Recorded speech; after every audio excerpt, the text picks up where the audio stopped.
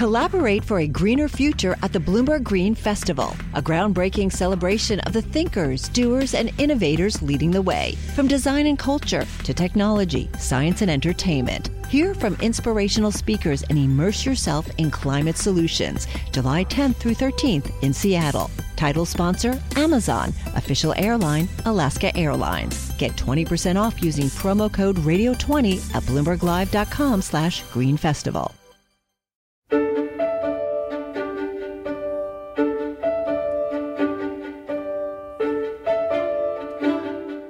Hello, and welcome to Stephanomics, the podcast that brings the COVID global economy to you.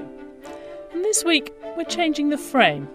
I'm not going to be bringing you on-the-ground insights from Atlanta or Madrid or anywhere else, because I had an opportunity to ask two of the biggest names in economics where they thought the world was heading.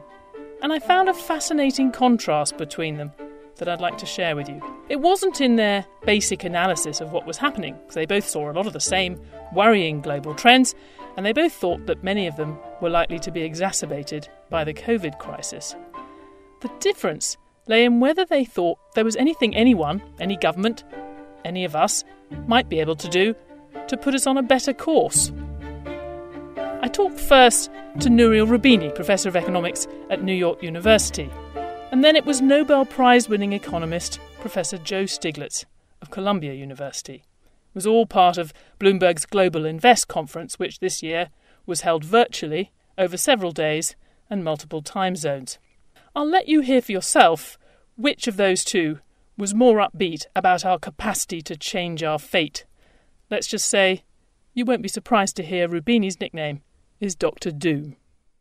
In the third quarter of this year, there's going to be a recovery after a very severe recession in the first and the second quarter. So for a quarter or two, it may look like a V-shaped recovery, but the way I differ from consensus is that consensus believes that by next year, the V-shaped recovery is going to continue, that growth is going to be something like 6% in the United States, 3 times as much potential, while I see the recovery being strong only in the third quarter and then fizzling out by the fourth quarter and then becoming very anemic by next year. And the main reason is not just the fact we're going to have a second or a third wave, but if you think about it, after the global financial crisis, firms were firing workers and they rehired them in a way that was different from the past, not formal jobs, not full-time jobs with good wages and good salaries and benefits, but gig workers, part-time workers, hourly workers, freelancers,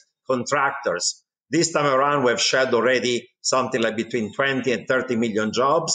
And when the rehiring is going to occur, that type of precarious job is going to become the norm. Most firms are highly leveraged. They have to survive and thrive by cutting costs and saving more. How are they going to do it? By reducing labor costs and first firing people and then rehiring them in a more flexible way. The trouble is that what's my labor cost is somebody else's labor income. And as the corporate sector deleverages by spending less, saving more, and doing less capex, then there'll be a more anemic recovery of labor income because there is more precarious jobs. There'll be a very large unemployment rate. And even the households have to be more cautious. They have to be more risk averse. 40% of U.S. households have less than $400 of liquid cash in the case of an emergency. There'll be more risk aversion. That implies less spending, more saving, less capital spending, less residential investment. And that's why the recovery is going to become like a U. But I think that people are pricing in expectation for recovery of growth and earning that are totally not consistent with the fact that the recovery of the economy is going to be a U rather than a V.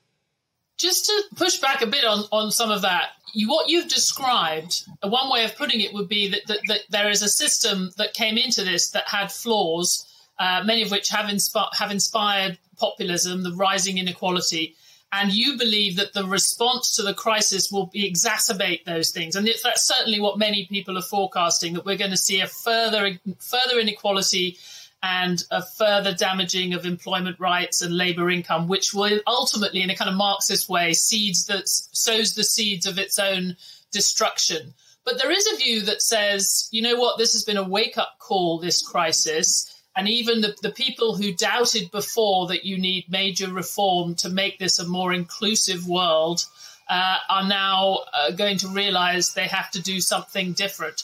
Do you give any credence to that, whether in the US or anywhere else, that actually you could have a reset coming out of this that helps to slow down or even reverse some of those trends that you're talking about? Many firms right now are either bankrupt or on the verge of bankruptcy. They have to do and take action to try to survive. And what are the actions that have been taken in the United States? We lost in the United States in the last few months many more jobs that we created in the last decade. Depending on how you measure it, we have had between 20 and 30 million people have lost their jobs. And the corporate sector first fires them, and then when they're going to be rehiring them, they're going to do what they've done after the global financial crisis, gig workers, contractors, part-time workers, hourly workers, freelancers. That's a reality. I don't see a radical change in the United States in terms of economic policy. Yes, if Trump were to be losing the election, that's an if. And if Biden were to be coming to power, maybe economic policy is going to be becoming slightly more progressive. But there are major forces, including also technology. The digital disruption is going to imply that over the next few years, there'll be many more jobs that are being destroyed, not just by globalization, trade, or migration, but by technological innovation that is capital intensive, skill bias, and labor saving. There's going to be disrupting millions of other jobs.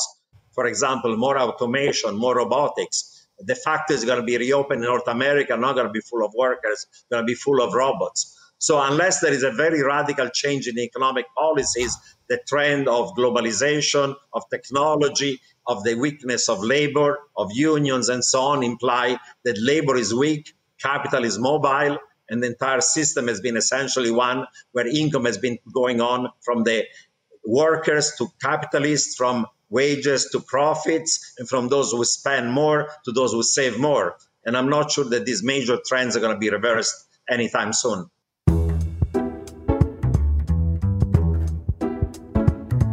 Just moving on to the debt piece of your analysis, I think there's been a view, perhaps unspoken, those who have a more optimistic view of the next 5 to 10 years, looking and are investing in the markets on the basis of it, that we're either going to have more of the same coming out of this, namely very low inflation, low interest rates, but with that, the affordability of this much higher debt stock, corporate and public debt around the world, or we might get inflation and that might cause some bumps down the road, but it will at least make that debt easier to grow out from underneath.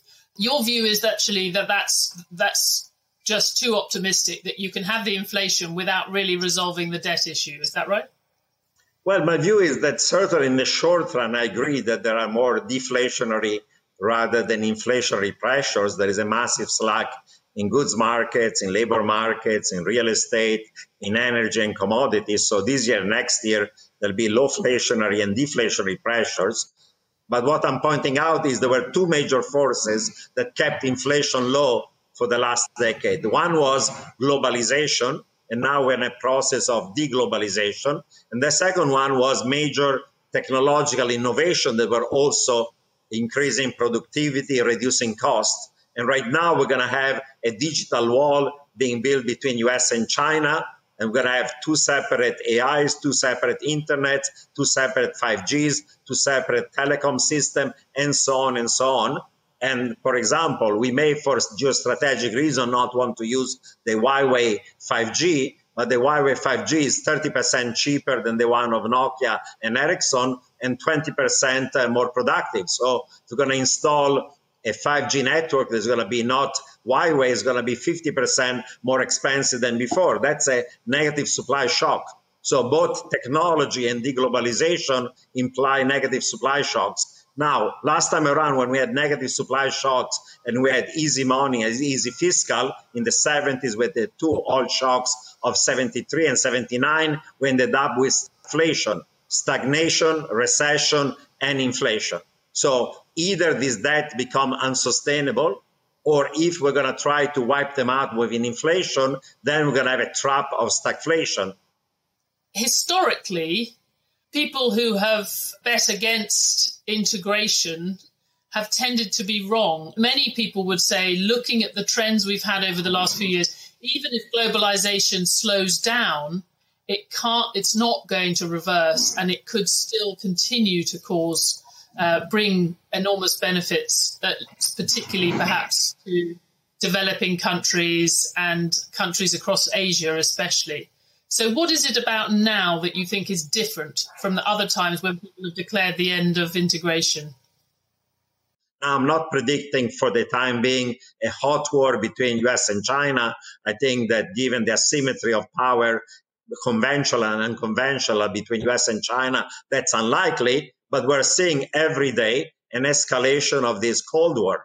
And that's already leading to a process of deglobalization, and it's not just deglobalization on trade, but most importantly on technology. And today those 5G networks are running our phones, but tomorrow they're going to be running our system of, say, autonomous vehicle, making sure that millions of them don't hit each other.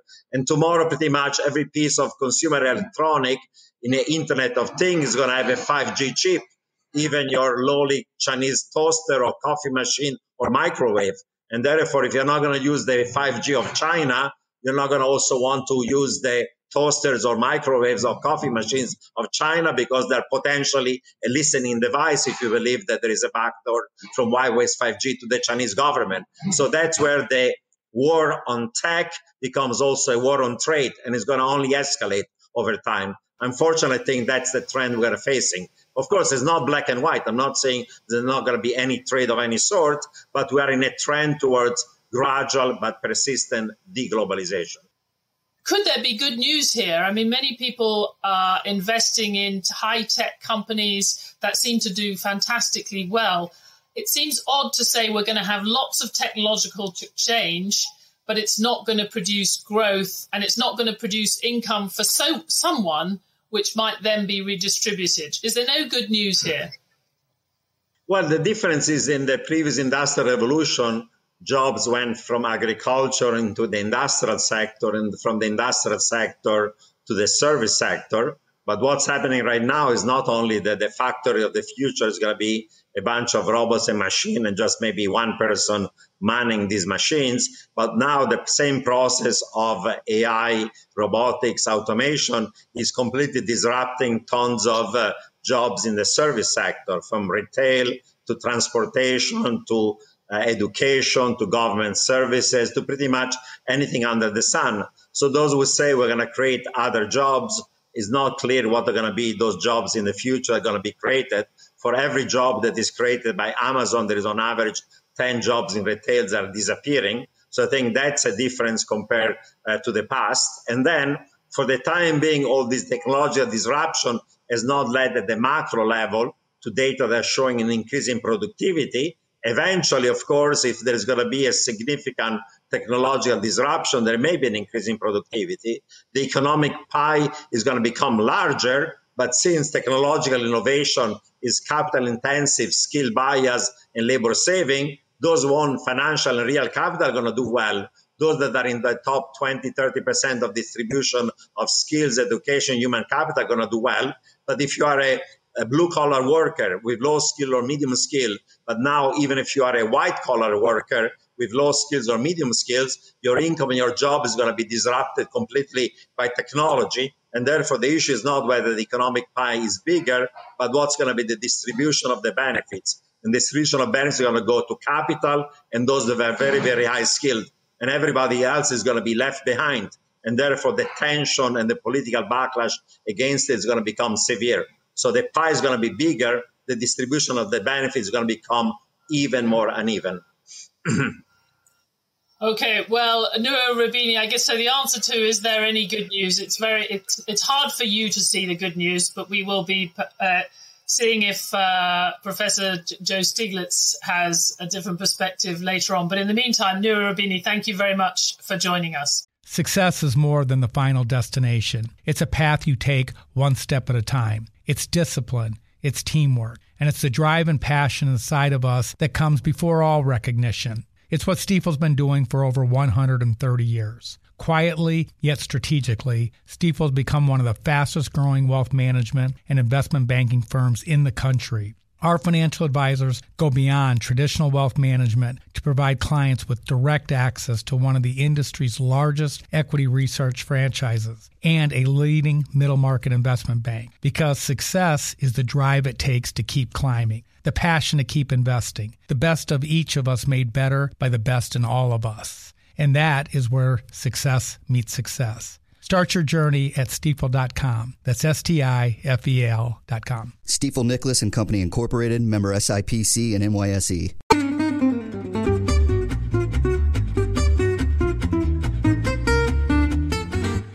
So that was Muriel Roubini at the Bloomberg Global Invest Conference. Joe Stiglitz was next, and you might remember I interviewed him about the future of capitalism last year for Stephanomics. I started by asking whether he shared Dr. Doom's gloomy diagnosis.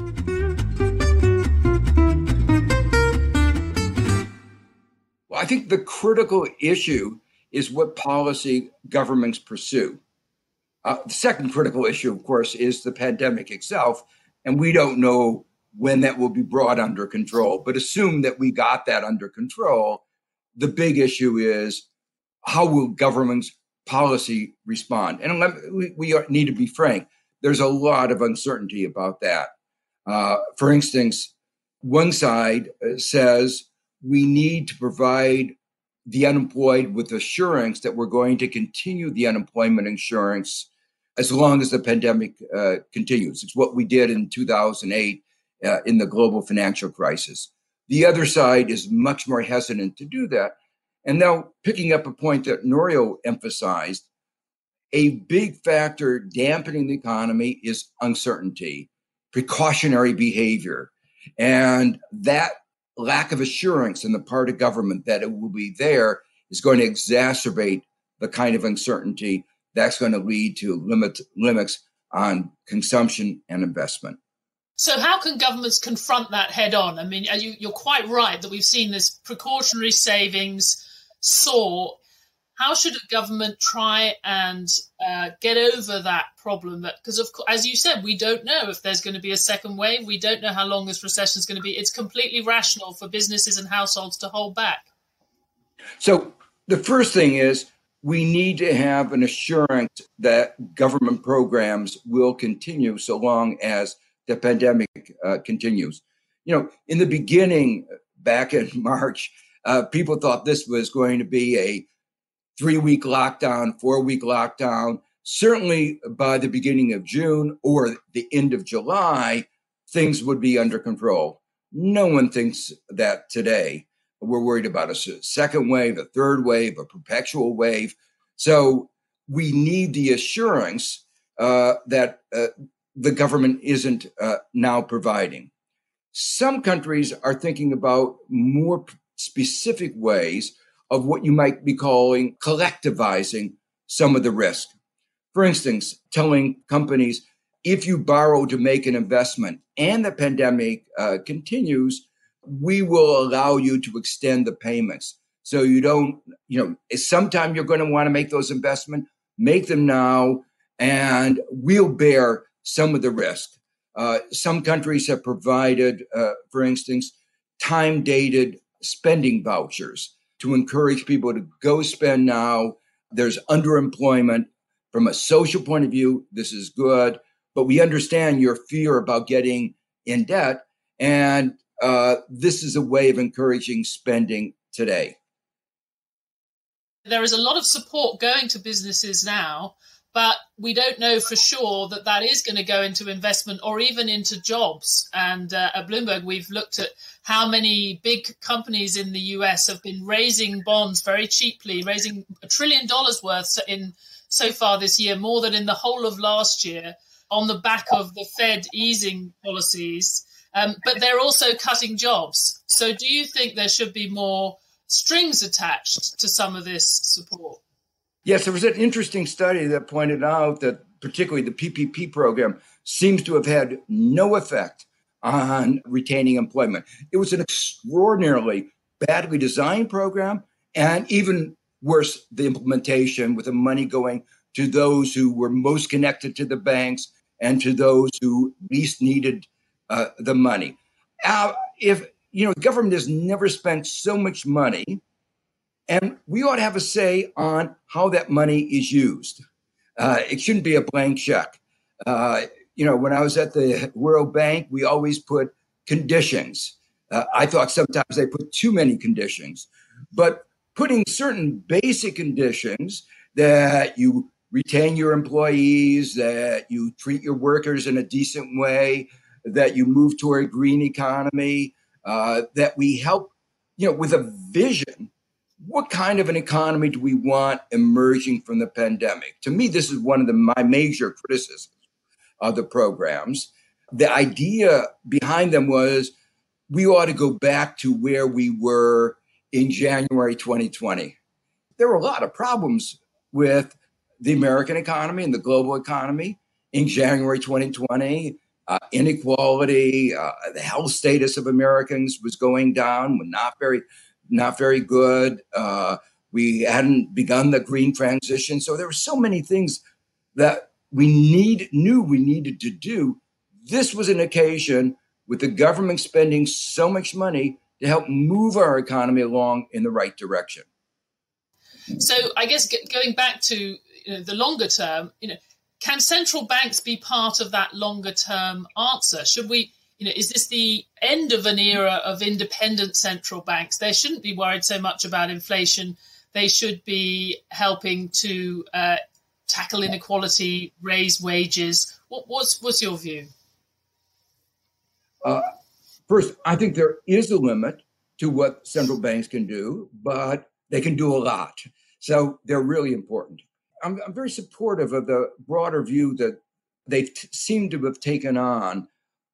I've always criticized them in the past for not taking into account the effects of their policies, for instance, in increasing inequality. They played a big role in increasing wealth inequality.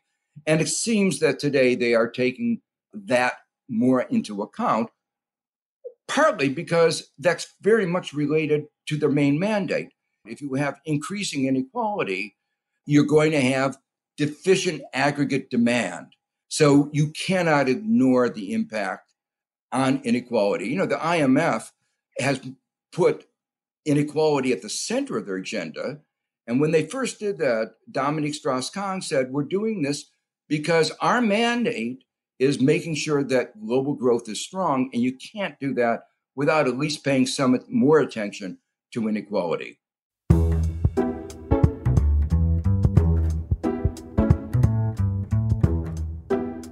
Thinking about the whole world, our economists have looked at what response emerging market economies have been able to do to COVID compared to the enormous amount of money flowing out of finance ministries around the developed world, and indeed all the central bank money printing. And it's a fraction. Most of these emerging market companies have not been able to, if you like, fill the hole that's been left by COVID or might be left by COVID.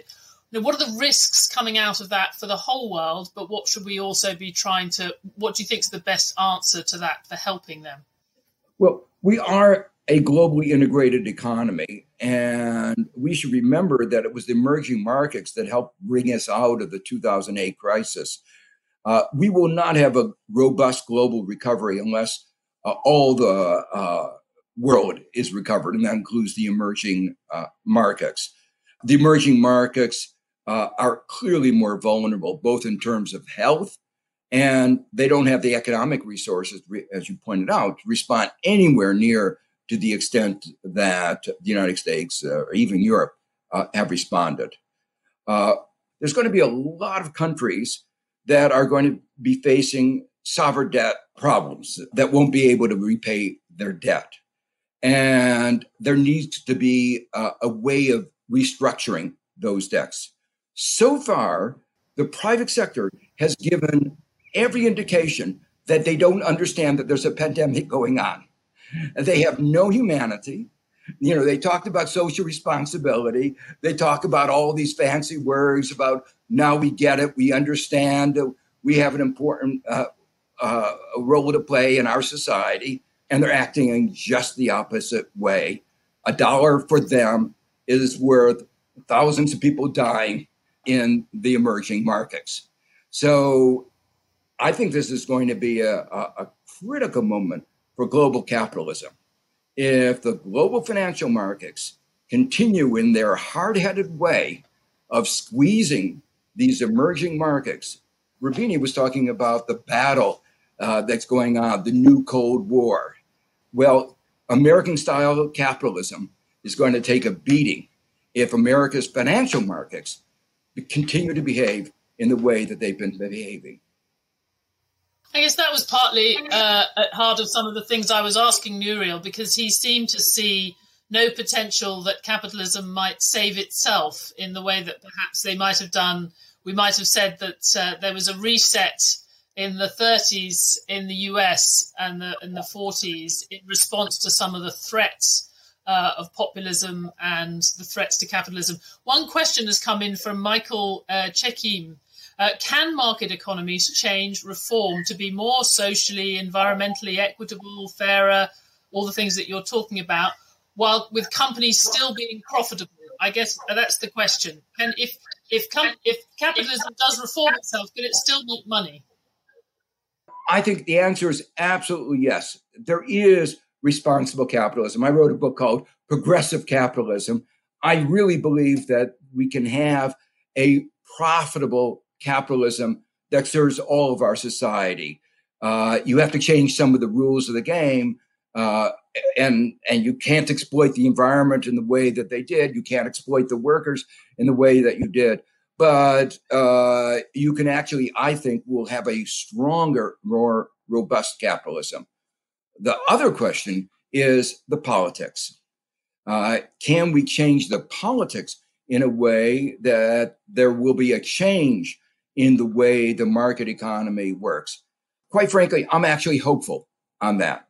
You know, many of the countries in Europe have created a kind of social democracy where they've tried to temper capitalism, and in many of the social indicators, they do much better than the United States, less inequality, and some of them are actually quite dynamic economies. So we actually have some proof that one can have a more socially just and environmentally friendly capitalism.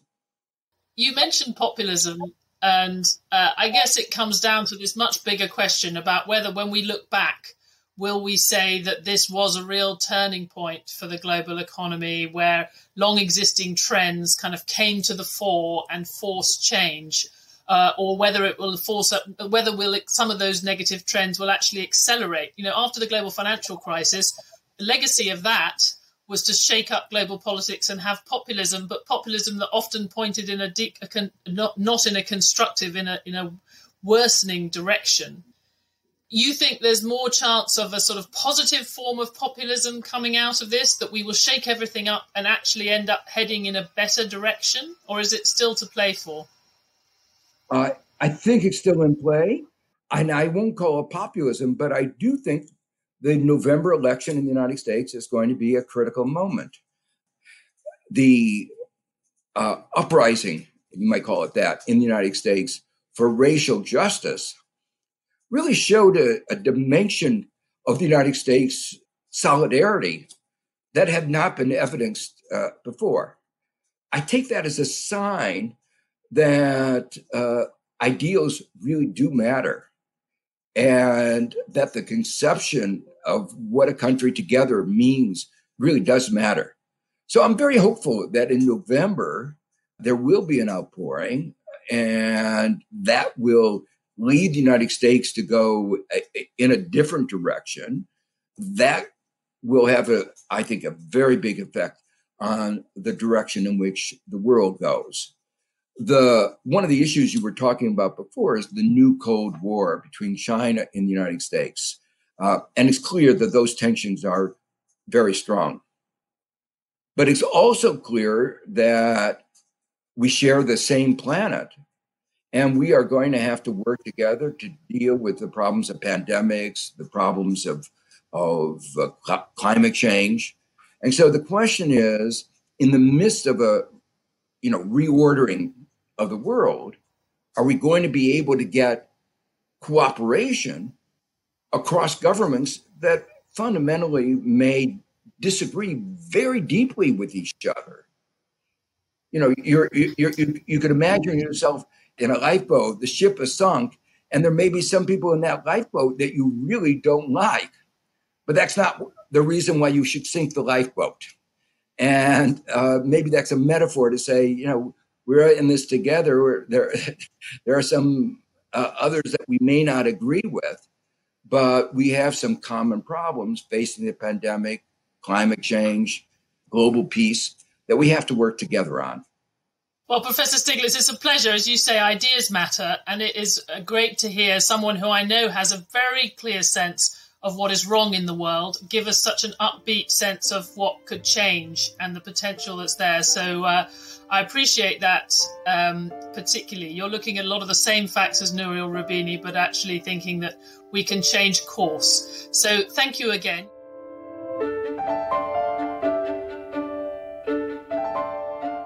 Thanks for listening to Stephanomics. We'll be back next week with more on-the-ground insight, I promise, on how COVID-19 is turning the global economy upside down. Remember, you can always find us on the Bloomberg Terminal, website, app, or wherever you get your podcasts. And for more news and analysis from Bloomberg Economics throughout the week, follow @Economics on Twitter.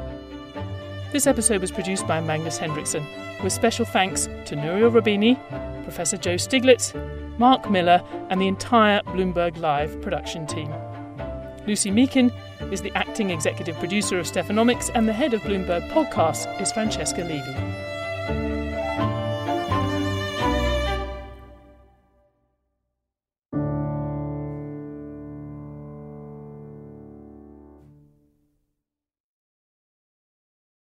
Collaborate for a greener future at the Bloomberg Green Festival, a groundbreaking celebration of the thinkers, doers, and innovators leading the way. From design and culture to technology, science, and entertainment. Hear from inspirational speakers and immerse yourself in climate solutions. July 10th through 13th in Seattle. Title sponsor, Amazon. Official airline, Alaska Airlines. Get 20% off using promo code radio20 at bloomberglive.com/greenfestival.